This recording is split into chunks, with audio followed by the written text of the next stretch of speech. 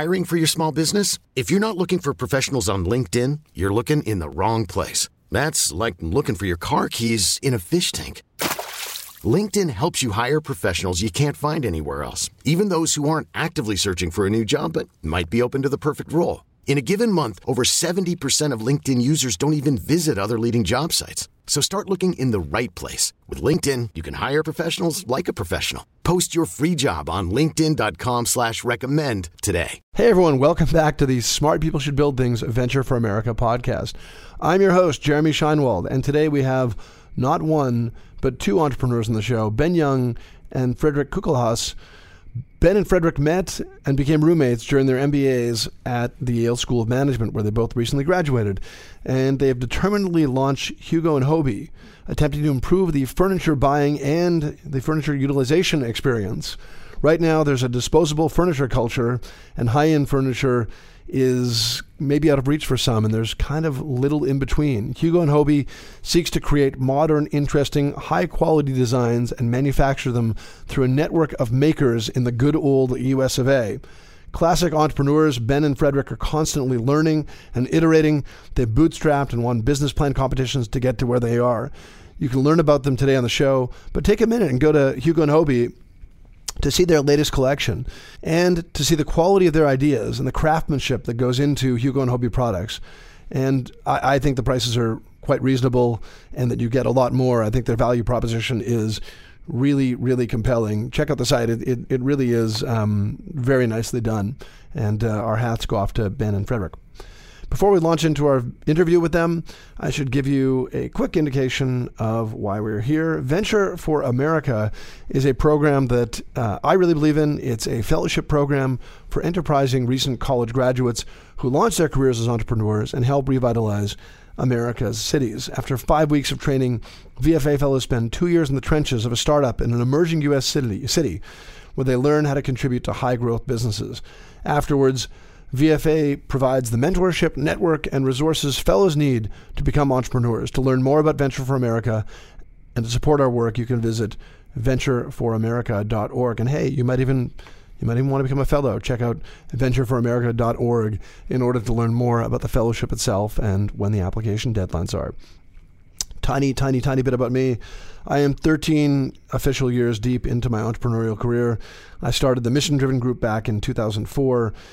Check out our website and you can find out more on my firms and me. And you can find me on Twitter at Jeremy Scheinwald or LinkedIn. I'm always happy to connect with entrepreneurs or aspiring entrepreneurs. And now here is our interview with the minds behind Hugo and Hobie. Welcome to Smart People Should Build Things, the Venture for America podcast. Building things can be really hard, and entrepreneurship is often portrayed in the media as the sexy, or even worse, easy career path. Through this series, we plan to pull back the curtain and tell the gritty stories of entrepreneurship. We're striving to create a relaxed environment where entrepreneurs feel free to tell their stories. This is Smart People Should Build Things, the Venture for America podcast. So guys, thanks so much for being here. Thanks for coming all the way in from New Haven for the day. Thanks so much for having us. Let's do a little personal background here. Ben, you kind of seemingly took the long route to entrepreneurship. You graduated from Swarthmore, joined Teach for America, became a math teacher, and I should note that you were an award-winning math teacher at that. A little bit of blush there. You went back to get your MBA. Is this like classic teacher burnout, or were you always intending to be an entrepreneur and it was just something you wanted to do to teach for a while? Yeah, I mean, I definitely not teacher burnout. I joined Teach for America, and I thought, I'd maybe do it for 2 years and kind of go on from there and get back into something like entrepreneurship or work for a startup or a tech firm or something like that. And I loved it. I fell in love with it and loved teaching for 5 years. And frankly, I was like very conflicted about even going back to business school.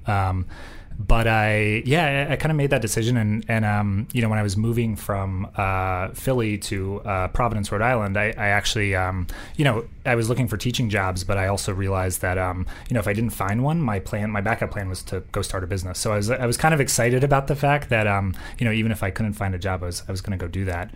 But yeah, I applied to business school, and my pitch was sort of to schools was sort of, I've been an educator for 5 years. I want to go do a startup in education. I think there's was a huge opportunity there, and I started a furniture company instead, which is a little twist there. But yeah, I've always been interested in entrepreneurship. So yeah, it's kind of that fire under me. Educating furniture consumers. That's exactly. That's been. Exactly. And Fred, and you head off to business school, and I know a little bit about the business school world from my own company. Consulting firms, you're an ex-consultant. You did 7 years, I think, at Accenture and Booz. Yeah, 7 to 8. Yeah. Yeah. So long-standing, reliable consultant, and the consulting firms start chasing MBAs as soon as they arrive on campus. Did you have to be disciplined about? Did you come in with a focus saying, I'm going to be an entrepreneur, I'm going to ignore those consulting firms? Did you have to be disciplined about keeping them, out of your business, so to speak? Yeah, for me it was actually not too difficult to ignore them. Or not even ignore them, but really kind of stay true to the path, because I knew when I just trying to decide between schools that this is really what I wanted to get into.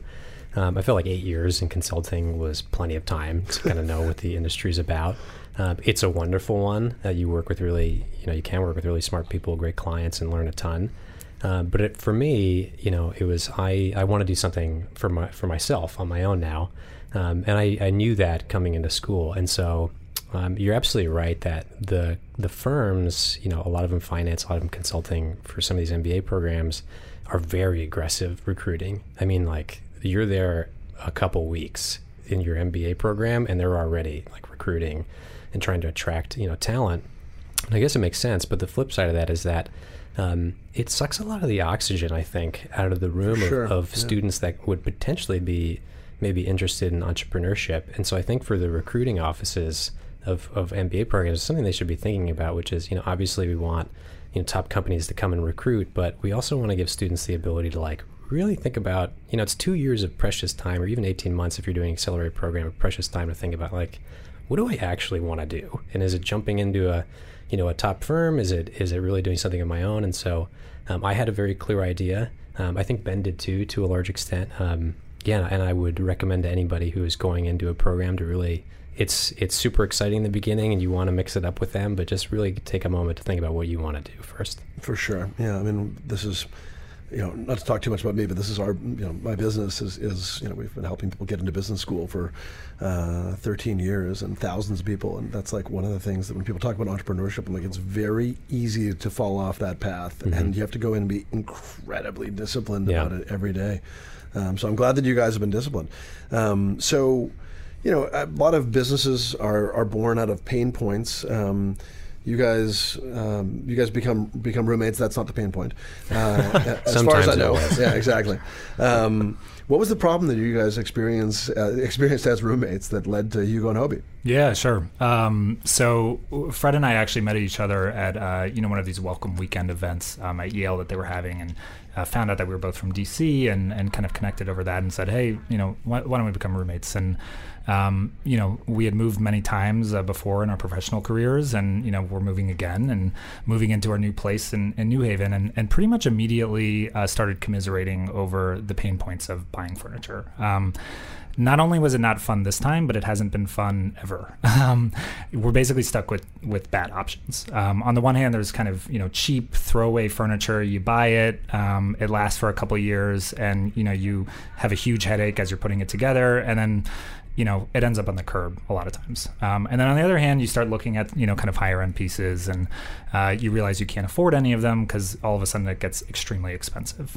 So you're kind of stuck in this bad place where you can't buy the furniture you actually want, so you buy other furniture. I always describe this kind of, there's this moment at the end and beginning of months where it looks like kind of doomsday going on, where there's kind of, three-legged pieces of furniture on the curb everywhere. Because people are moving out and moving in, yeah. Exactly. And it's just this moment of, you realize the problem right away. So Fred and I we started building furniture. Fred started building a desk actually to start. And found out that we both built furniture as a hobby, and kind of connected over that. And we're both talking about the pain point, but also looking at the furniture that we were both building, and sort of saying, why isn't a company building a furniture like this, made out of wood, made out of steel, built to last, easy to assemble? And we were looking at our pieces and saying, hey, we could put this in the mail. We could ship this. This would be way better than the options that are out there. And I think we might be onto something here. And so, as two people interested in entrepreneurship, we kind of went from there. Yeah. If I could, the only thing I'd add to that is it started super slowly, where we were in the kind of classic sense trying to solve our own problem, to the point where we were like, well, I'm just going to build a desk this weekend. And, then Ben did. And as we did that, and we would have people over, as you do, and, you're having social things in the beginning of these programs where people are coming over, you're going to their places, et cetera. People would come and be like, that's great. Where'd you get it? And when we told people we were building, we build our own furniture, they got excited by that. And so that's really where the idea started of commiserating with some of our classmates, as well as they have the same problems. And so it started very organically. We weren't looking to start, a furniture company, and that's kind of how it happened. I think I could have used you guys when I was at business school, because I just flat out refused to furnish my place. My place. I just wouldn't do it. I just had a bed and some shelves. I'm not going to buy a bunch of stuff I'm going to throw out. Which is totally. It was probably a little irrational, but it was a short period of time. And I was like, I'm just not doing it. So okay, so you're talking about the how the whole thing kind of happens organically. So this isn't Frederick the management consultant and Ben the mathematician kind of crunching numbers and figuring out the way this is going to go. I mean, how do you get to the point where you're like, okay, this has evolved to the point where maybe this is a real opportunity and let's do it? Yeah, I mean, in the beginning, it really started as almost like a thought experiment, which was, you're new to business school, you're learning, all these things about competitive strategy and market forces and economics and, et cetera, et cetera. And so you start thinking about it in the context of a problem that you're excited to solve. In this case, it was like, well, let's think about the furniture industry. And so, again, it really started slowly, where at first, Ben and I were too busy, to be honest with you, with classes and just the regular every day of being in the program. But we would be thinking about it, during those classes, and occasionally would talk about it. And then it kind of went from there, where, all of a sudden we'd start doing a little bit of research on the side. And again, slowly but steadily, all of a sudden we were putting in a couple hours each day to be like, I wonder about this, and maybe we should talk to other people and potential customers. And so that really just kept going throughout the 2 years of the program until, at a certain point we are building a first collection. We are applying to business competitions. We're having, we're finding ourselves in between classes at lumber mills to try to understand the lumber industry in New England, and, talking to all sorts of manufacturers.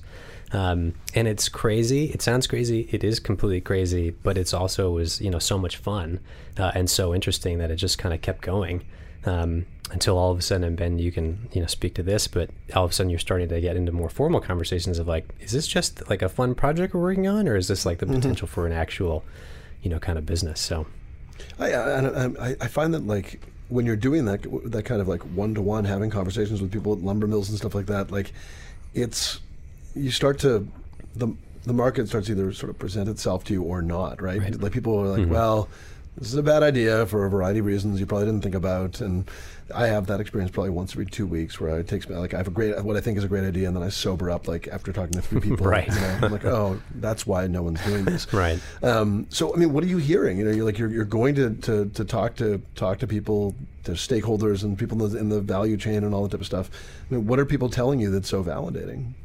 I mean, I think one of them is that, this is actually a great opportunity, and there's a lot of opportunity here to improve furniture making in the U.S. And so one of them is that there actually are a lot of both lumber mills and very skilled craftspeople in the U.S. So a lot of these, a lot of jobs got kind of shipped overseas at one point in our country, but a lot of these, the trade still exists there, and the factories are still there, the mills are still there, and really they're looking for business. It's a tough time period, but the capacity is there. And so one of the things we've learned is, we have sustainable hardwoods here.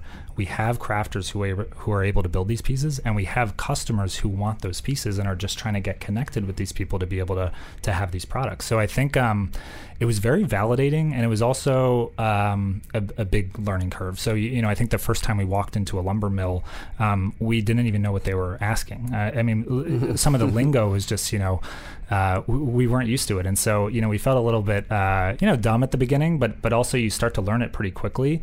And so we just learned a lot about timber and the lumber industry, and as well as, what craftspeople struggle with and how we can be a vehicle to help them as well. And I think part of your story, when we mentioned you guys are roommates, there are all sorts of risks when you start a business, financial risks and risks for your time, but also in your case, there's roommate risk, right? You guys are living together. If this doesn't work out, it could be a very tough year. Did you guys set any ground rules for how you were to get along professionally and personally, or was it like, go, well, I'm sure it'll all work out? Yeah, that's an excellent question. I think being roommates with a founder, even a potential founder, if you're going about it the wrong way, is fraught with danger, because talk about, not being able to turn off at the end of the day, or potentially tense, conversations or hard conversations that everybody's going to have if they, go on kind of a startup or entrepreneurial journey. With Ben and I think we had a couple things going in our favor. The first being that, again, kind of taking it slow in the beginning, and really trying to organically investigate the idea and thinking of it more as a thought exercise. Didn't put too much pressure on us to do, or even achieve anything immediately. It was really just, let's find out more about this. So that kind of allowed us some space to, get to know each other, but also get to know the idea. And is this something that we're actually are we just a little bit interested in this? Or are we really interested enough in it to really make, and is there something there to really make kind of a professional, career commitment, essentially? So I think we had that going for us, that it was just a really good environment for us in particular. We also had a third roommate.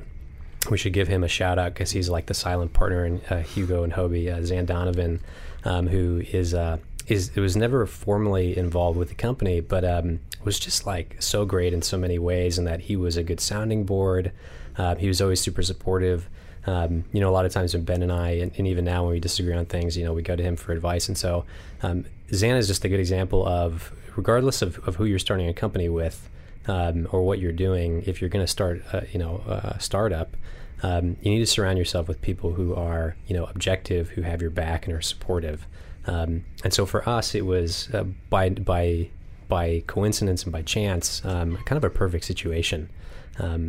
And it is difficult sometimes. I mean, Ben and I are really good friends. Obviously, we're, super close as partners as well. But, having 2 years as roommates, you really get to know the other person. And so in some ways, if it doesn't work, it can not work spectacularly. But if it does, if it does work, you really get to know, can I trust this person? What kind of person are they? And, I think for Ben and I, it's worked out really well. You guys both have new roommates. You guys are both recently married guys, and I'm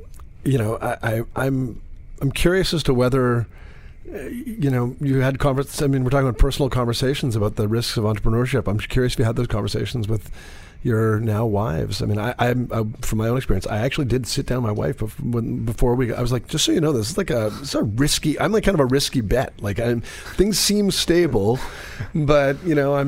I was 7, 8 years in or something like that. I'm like, things seem stable, but it could go the wrong way. And just so you know. And she was, of course, very supportive. But I'm just curious if you guys, put any ground rules in those relationships as well, or at least give some context to what you were trying to do. Yeah, I mean, we definitely did have those conversations, and I think both Fred and I are just super fortunate to have extremely supportive wives in this, and kind of understanding, what it's like to be an entrepreneur, and I think it's a learning process too. So, I mean, my wife is in medicine, and she's a resident now, and she works super long hours, and she also knows what it's like to work for a long period of time towards a goal, and so I think that helps with it, but at the same time, it's challenging, especially, starting a company and, saying, I'm going to forego a nice offer from business recruiting at our school. And I'm going to, I'm going to go off and do this and not pay myself and, kind of take the plunge is there's a lot of conversations around that, but I think it's exciting. And I think, one of the nice things of being in school is, when our wives would visit us and be around, I would always encourage my wife to come with us to hear other entrepreneurs speak, to just kind of Also appreciate the fact that even the successful entrepreneurs, hearing their stories from the beginning, you oftentimes hear a very similar theme, which is it's tough at the beginning. And even when they take off, the first few years are a grind for sure. So I think that was very helpful.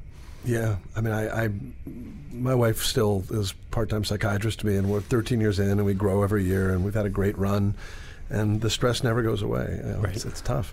So you two are clearly not Hugo and Hobie. Tell us about the name. How did you guys find the name, and what's it all about? Yeah, so I mean, one of the things we learned when we were moving in and sort of building furniture together was, how did you, where did you learn how to do this? Or like, does this run in your family? Or what's the deal? And so we found out that, our grandfathers were both designers and environmentalists and craftspeople themselves and furniture makers. So Fred's grandfather, Hugo Kuckelhaus, was a pretty renowned German designer, environmentalist, et cetera. There's actually museums in Germany dedicated to his work. Really? Yeah. I didn't know He started. He did a lot of things, but he started really first as a master carpenter in Germany, which is a long multi-year process of formal education, almost like a doctorate, in carpentry. And so Ben's grandfather, Hobart Young, Hobie for short, had a very successful second career, as a carpenter in Ohio, and a retirement career. But himself as well was like an inventor, a tinkerer, just a man who was very curious about the world. And so both of these guys, I think what inspires us about them is their curiosity and their adherence to really the philosophy, which was it's not just important what you make, but how you make it. And so we thought, that's really a big part of what is driving what we're trying to do, which you can buy lots of inexpensive, super convenient things, but they end up on the curve because they're made very disposably. And so is there a better way to do that? And can we be the ones to potentially to do that? And so that's really, why we named it after them is kind of they were our inspiration. So. And also just, an example of that is, my grandfather had never built furniture before, and he was self-taught. And, when my parents got married, he built them a bed, a 4-post bed that's been around for the last 30 years. And so these were also individuals that were building pieces that were meant to be heirlooms. They're meant to last your entire life. And something happened in between when Fred and I were growing up, where all of a sudden price was the only thing that mattered.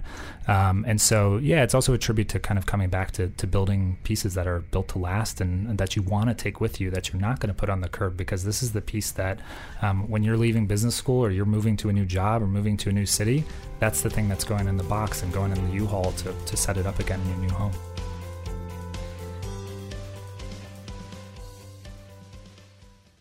Welcome to Play It, a new podcast network featuring radio and TV personalities talking business, sports, tech, entertainment, and more. Play it at play.it. This is Smart People Should Build Things, the Venture for America podcast. So you guys got the name. You're starting to validate the idea. Everything's moving along, and you're in a great place to start a business. You're at business school. There's a lot, a good ecosystem for you. You guys have both, lauded the Yale entrepreneurship program, but you were initially rejected by Yale's Entrepreneurial Institute. What didn't they see in Hugo and Hobie to start, and what did you or they need to get right before they could see it? Yeah, that's a great question. And I will say from the beginning that that is one of many rejections that Ben and I have gotten, continue to get when we're pitching this idea or talking about it with especially certain kinds of probably professional institutional investors or people who are very familiar with kind of the entrepreneurial industry, because what we are proposing to do is something that takes time. It takes time to build a brand. It takes time to build a sophisticated supply chain and really nail all the components of that. And I think a lot of the people who are evaluating new startups have trained themselves to look for is extreme and immediate growth. And so we are not necessarily that. That does not mean that we're not, potentially worthy idea or enterprise, but you can't be too disheartened. I think you have to take all the feedback back and really consider it. But you can't be too disheartened either by a certain a particular viewpoint that's going to tell you, well, if you're not going to be $1 billion business in the next year, it's not a good idea, because it's not a good idea for you and what you're looking for, but it might be for somebody else. And so we've experienced it's actually helped us really clarify both operationally and like philosophically, like what are we actually trying to do here? What type of business is going to be, and is it something that we're personally interested in kind of pursuing? And yeah, to Yale's credit, we, the first set of feedback was, hey, you guys really need to work on this. It's like the idea is a little shaky, which I think was the absolute right call on their part. And, we actually went back and, put a lot of more time into thinking about what it is we wanted to do. And then eventually, came back and had a lot more success. And that sort of thing happens to us, all the time, where we'll, pitch a competition, do well, but not necessarily winner to get runner up or whatever. And then we'll come back and, do better. And so, for anybody who's experienced the same thing, I think it's all part of the journey. Right. There's like so many, stories out there about, people in business school whose ideas were rejected. I think I can't remember his name, Fred from, maybe I'm getting his name wrong, from FedEx with his like big Fred thing. Smith, yeah. Fred Smith, yeah. I was going to give the wrong last name. He like did his, I think it was at Harvard. He did his master's thesis or something like thesis that. And they were like, "This is never going to work." Right. Now he's planes to ship packages. It's crazy. It'll never work. Yeah. Well done. I like the delivery of that. Planes. So you guys enter this summer program at Yale, and what happens? Like what type of, where are you beforehand? Is it still sort of like, okay, this idea is baking? Or are you guys like, what happens over that summer that accelerates for you? Where do you start? Where do you finish? And what do you get out of the program too? Yeah, so it's a fantastic program. It's a 10-week long kind of accelerator program. So and it's across the university, which is great. So you get students from the School of Medicine, from School of Forestry, et cetera, and they're undergrads doing apps, and everybody's doing a different thing, and it's kind of an amazing experience. And you're also given a support network of alumni in different industries who have decided that they're going to volunteer their time to basically serve as a sort of informal advisory board, which is amazing. So they'll pair you with people who are experts in marketing, experts in manufacturing, supply chain, et cetera. And so you really, during those 10 weeks, take your business from a idea to a fully fledged business. And so, I think when we were in our first year and kind of applying to grants and trying to go to class, it's very difficult to kind of like take it to the next level. So those 10 weeks were really pivotal for us in terms of really actually building our supply chain and deciding which craftspeople are we actually going to work with? Where are we going to get our timber? What products are we going to do first? And so actually our original plan was to launch with a kind of signature product. It was going to be a sitting to standing desk, and we were going to launch through Kickstarter in the fall right after this summer program. And one of the things we learned from that is that we basically built all of the infrastructure to be able to make this product, and started to realize through the design process that we basically chose the most difficult furniture product we possibly could have. To start with a product that has moving parts is just very challenging to get it right and to do it well. And so while we're still developing that design and have lots of designs for it, we also realized it probably wasn't actually the perfect product to start with.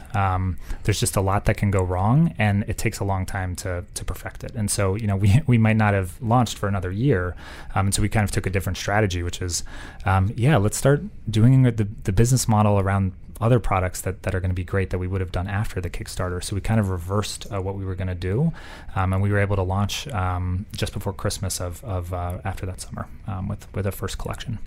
So if I'm getting the model right, I just want to maybe just to make sure we clarify for our listeners, the idea is you guys do design, and then you've got a flexible workforce of craftsmen who can manufacture sort of like on demand a little bit and fulfill orders. Is that the idea? Exactly. So one of the things we're doing is, in order to make things affordable, we had to change up the business model of how traditional retailers operate.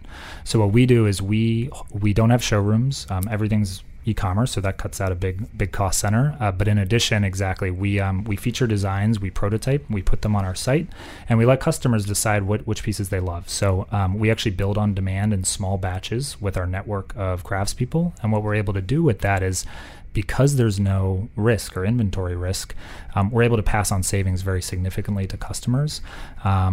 And then the last part is, flat packing and shipping helps a lot with that as well. So you do assemble your own pieces, but these are 5 to 10 minutes. This is not like hour-long, headaches looking through instructions, can't figure it out. It's very clear what to do. So people are able to get handcrafted, beautiful, sustainable furniture for an affordable price. That said, so you guys have started shipping stuff already. There's a variety of designs available online. Are you guys equipped to deal with a customer calling and saying, I just can't figure out what goes into what? I mean, you can idiot-proof stuff only so much, and then there's an idiot like me who's like, why doesn't I did this all backwards or something like that. Are you guys taking those calls yourself? Have you trained people? Are those calls coming in at all? Yeah, absolutely. We go to great lengths to try to make it a really good experience. And so to Ben's point a little while ago, one of the things that we are curious about is, why is the furniture buying experience not any fun? It should be kind of fun, right? Because you're spending a lot of money potentially on a product you're going to have for a long time and might even become central to your daily routine. So it should be a good experience all the way through, from the selection to the ordering to the arrival to the assembly, and then the function and the use. And so we go to great lengths to try to make the designs not only aesthetically attractive, built with real craft and quality, but also just easy to manage. So when it gets to your house, you can put it together quickly. If there was a problem, and I'm sure it might happen, where somebody didn't know how to put it together or the instructions weren't clear enough for them, they could contact us super easily. Through the website. We have a lot of live chat on the website a lot too. So if there's troubleshooting, so if you have any issues, we're 100% ready to respond and kind of guide you through it. Yeah. I think at this point in the business, it's like you get a better response than you ever get in your life. Right. You take every piece and every customer so personally. Right. Like, we're going to drive down to your place in Philly and fix this ourselves. Exactly. And to follow up on that, one of the questions that the investment community might ask, well, is that scalable? And the answer to that is no. But the famous quote, do things that don't scale in the beginning. We do take every piece, extremely personally. Of course. And so if you're not in love with it, if you're not having a great experience, we want to know that and fix it for you. Talking about being in love with a piece of furniture. So we had a math teacher and a consultant who are suddenly doing other people's furniture design. Are you choosing the designs yourselves? Is there a committee? Do you have an industrial designer working for you? How are you determining what you think someone else is going to want? Yeah, so it's we use a process that is actually evolving, but we try to get inspiration from a variety of sources. So a lot of the real philosophy behind Hue and Hobie is more of a material and craft and quality philosophy, which is we're not so tied to any sort of aesthetic design, mid-modern or anything like that. But what we don't want to compromise on is what type of materials, where they're coming from, and how they're made. And so what it does in a larger sense is give us the flexibility that if a certain look or style is potentially popular, we can do variations of it. That being said, Ben and I as individuals have, our own aesthetic preferences. And so I think a lot of what we do is informed, by our preferences, but then also just a very close group of advisors who are, either in architecture or interior design. Some of them are very non-traditional. They come from a background that's not at all related to designer furniture, to get outside input. And so we go to all these people, ask them what they think about certain designs. We work with professional designers quite a bit, and so what you get is this kind of mix of opinions, guided by our very specific thoughts on how things should be put together and how they should be made, and that's kind of what leads to the end product. So And I would also add just that the fabricators are also involved in the full process. So as you're building a design, you don't want to build something that's not going to work. So they're constantly involved. There's lots of meetings between them, doing up 3D renderings and kind of seeing what's going to work from a cost perspective, but also just just getting their input. I mean, they're master furniture makers, so they've done a lot of designs themselves too. And so just quick, sort of going back to the timeline here. So you come into the summer, and you've accelerated in your accelerator, and now you got to go back and like go to school, right? I mean, how do you? I feel like I don't know, when you're really into an idea, it's like everything else just seems like an obstacle. I don't know if you guys felt that way. I mean, obviously business school is part of making your business better. But I mean, were there times you're just like looking at that clock thinking like, I can't wait to get out of here? And I mean, there had to have been, but I mean, just tell us about the experience of having this idea and still having another full-time job of school in front of you. Yeah, I mean, I will definitely admit to sketching furniture quite a lot during class, sketching up designs, which I showed Fred immediately afterwards. But yeah, I mean, it's challenging. It's very hard. You're kind of doing two full-time jobs, which is somewhat impossible. You can't do both of them extremely well, and it tends to be a little bit that the schoolwork gets sidelined sometimes. Although what I felt is that they actually complemented each other really well. So I always felt like classes were even better because of starting a business. So you might be taking a class on accounting or competitive strategy, and it's kind of, you're talking about concepts that are a little bit, they're interesting, but they're way more interesting when you're doing it in real time. So I always felt like I was coming out of a class with a million ideas and wanted to grab coffee with the professor to keep talking about it. But at the same time, days are very hectic. So, you'd go to class in the morning and then ship a product and then go meet with a crafter and then go to the lumber supplier, come back for a class, and keep going. So it was very busy days, but it was fun and exciting, and it was awesome to have our classmates around us who were really inspired and excited by it too. So one of the things we found is that everybody kind of wanted to like help us for free, and we started. We used them definitely, and so we'd have teams of groups that were going into marketing, and they wanted to do marketing for a startup. So it was kind of an amazing experience to have all these contacts with professors, getting to work with our classmates on projects. There were a million times where classmates were doing projects about our company. It was just four actual classes. So. Yeah, it was fun. And then Yale also has a lot of classes on entrepreneurship. So one of the things that's nice is, you can get class credit for working on your startup, for example, or you can also take a class where each week a new entrepreneur comes in and you basically get to have a interactive session, ask them questions. So I always felt like we tried to pick classes that were valuable. I'd take a class at the forestry school if that made sense, for example. You're talking about fulfilling orders and running out to tend to the needs of the business.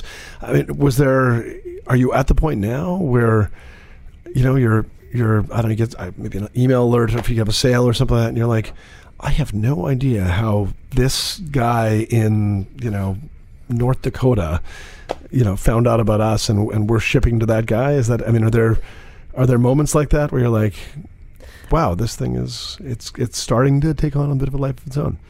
Yeah, I think the very exciting thing for us now is that we know there's interest. We've had some success in producing, manufacturing, and shipping. We know that we could do this, and this is we think it's possible for us to be the ones to do this, and so we're starting to see a little bit of interest in kind of the wider world of people that we really have no connection to and that we're not even sure how they heard about us. Mm-hmm. And so for many reasons, I think Hugo and Hobie is kind of on the cusp of just getting a lot more momentum. And that's just really exciting to be, kind of in that place. And that's for a variety of reasons with, both kind of individual customers and then larger, organizational customers that may want, a collection design just for them. And so there just is a lot of opportunity, and some of it is really starting to come to us without us having to look for it, which is great. We talked earlier about kind of how nothing's guaranteed, and maybe some, although you seem to both have very supportive spouses, some implicit pressure. I mean, do you guys have very clear goals for where you want to be 6 months, a year? You guys are both pretty chill, like do you have a timeline for when certain things need to happen, or are you just taking it day to day? Yeah, I mean, we definitely have very specific milestones that both kind of drive our business and get us to push forward in very strategic ways. But we also, one of the big things and one of the realities of startups is, you're also trying to get it to the point where it's sustainable, where you can start paying yourselves a salary, and so that's a really big milestone that we're trying to get to, and it means ramping up sales quite a lot. But the other thing is we also know that this is a business that takes time. So as we're building it, every single collection and every single step in the chain gets better every single time, from the packaging to the product to the website. And it's really exciting. And so we set milestones around each one of those kind of subsets that makes up our business and that makes it good. So it is partially financial in that, you got to get it to a place. If you're just doing the business and you can never get it to a place where it's sustainable and, you're paying yourself a salary, then I don't think you're doing it quite right. But you do have to also give it time. I think sometimes people maybe don't give it quite enough time, and that they are onto something. And they have this temptation to, kind of, is this working? Is it not? So I think the next year is a really important one for us, because it's the first year that we're out of school. We're doing it 100% full time, even though we basically were before.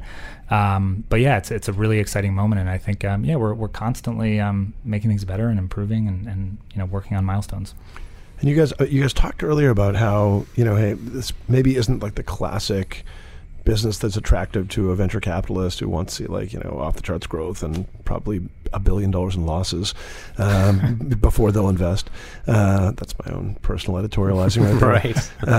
Anyone who listens to the show knows that I'm very pro bootstrapper. I mean, you guys have bootstrapped and relied on grants, which is it's still a form of bootstrapping. Just trying to be creative with limited resources and not taking financing.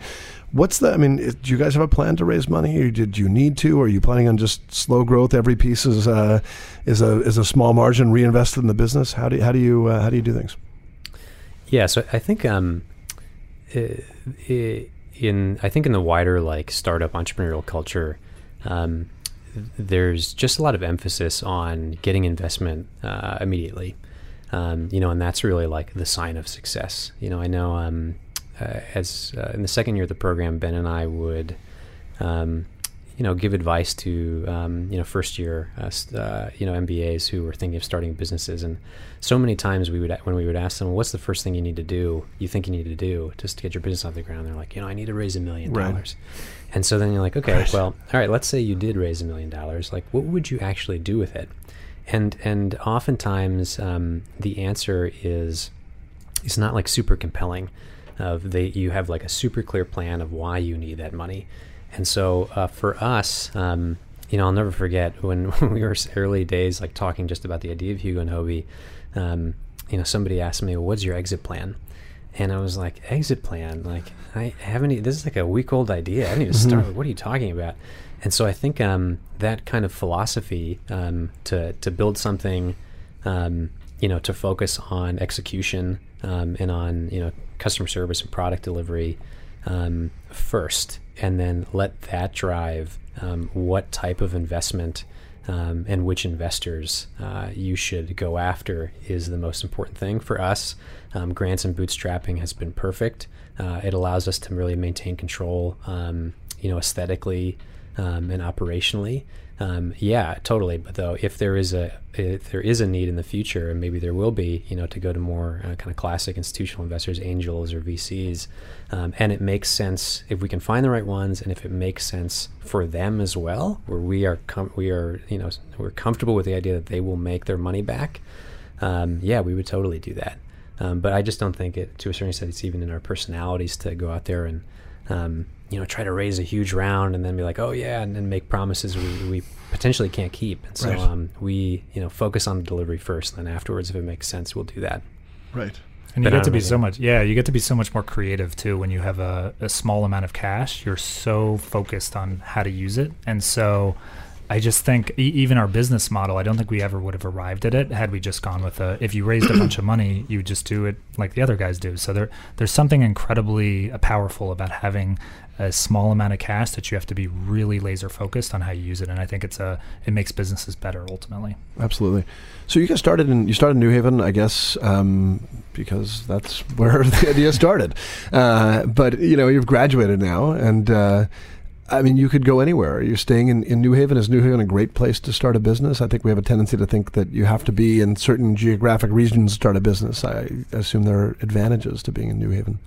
Yeah, I mean, it's a fantastic city, and it's a great city to start a business. And in part, there's kind of obvious factors. One is cost of living. So having a city that's way cheaper to live in and you have more space gives you more sort of runway to work with it. I think there's when you're not living in a shoebox, it makes it a lot easier. And I think the other part is, it's funny that our kind of founding story. I don't know that this business would have even started if we had been in a city like New York or San Francisco. We literally just didn't even have the space to be able to build some initial prototypes. So there's huge advantages, and obviously Yale has been one of the really big ones for us. So remaining in a city where our network is enormously huge for us. And we found that there's a lot of entrepreneurs actually that do stick around the area and they want to support you and they want to make sure that to help you. And so you're kind of in this perfect, almost like breeding ground to get your business off the ground where everybody wants to help. And it's a city that's excited about entrepreneurship. And it's not just like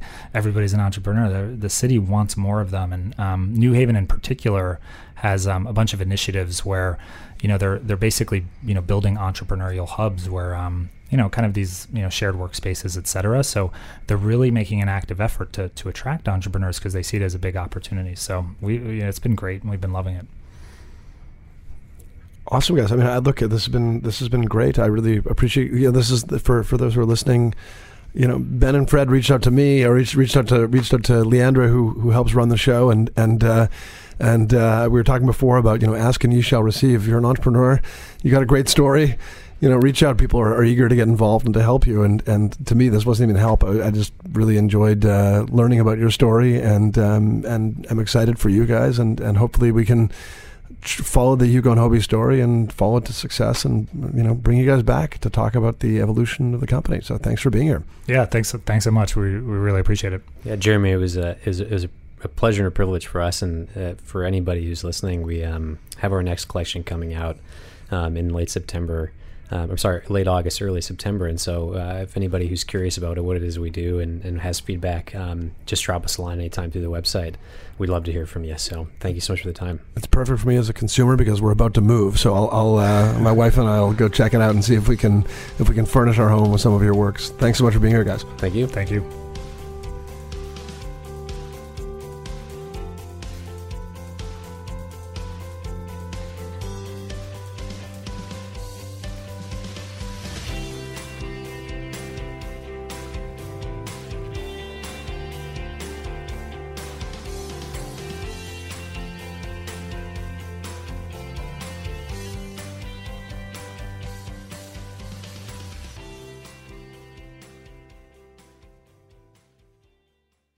We really need new phones. T-Mobile will cover the cost of 4 amazing new iPhone 15s, and each line is only $25 a month. New iPhone 15s? It's better over here. Only at T-Mobile, get 4 iPhone 15s on us and 4 lines for $25 per line per month with eligible trade-in when you switch. Minimum of 4 lines for $25 per line per month with autopay discount using debit or bank account. $5 more per line without autopay, plus taxes and fees. Phone fee at 24 monthly bill credits for well-qualified customers. Contact us before canceling account to continue bill credits or credit stop and balance on required finance agreement due. $35 per line connection charge applies. See T-Mobile.com.